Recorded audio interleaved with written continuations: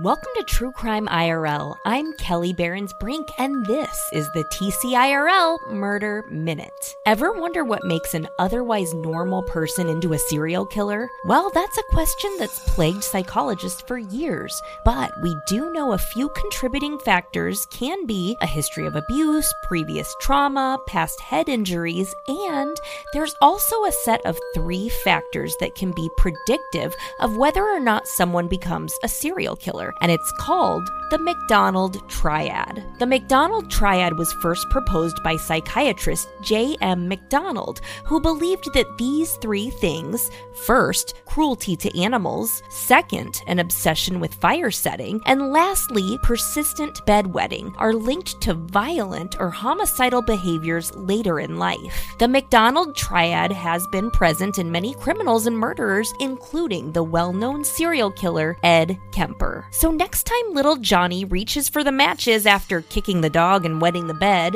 watch out. You might just have a future serial killer on your hands. This has been the True Crime IRL Murder Minute, and I'm Kelly Behrens-Brink, reminding you to lock your doors, people. Just lock them. Lock those doors. Bye-bye.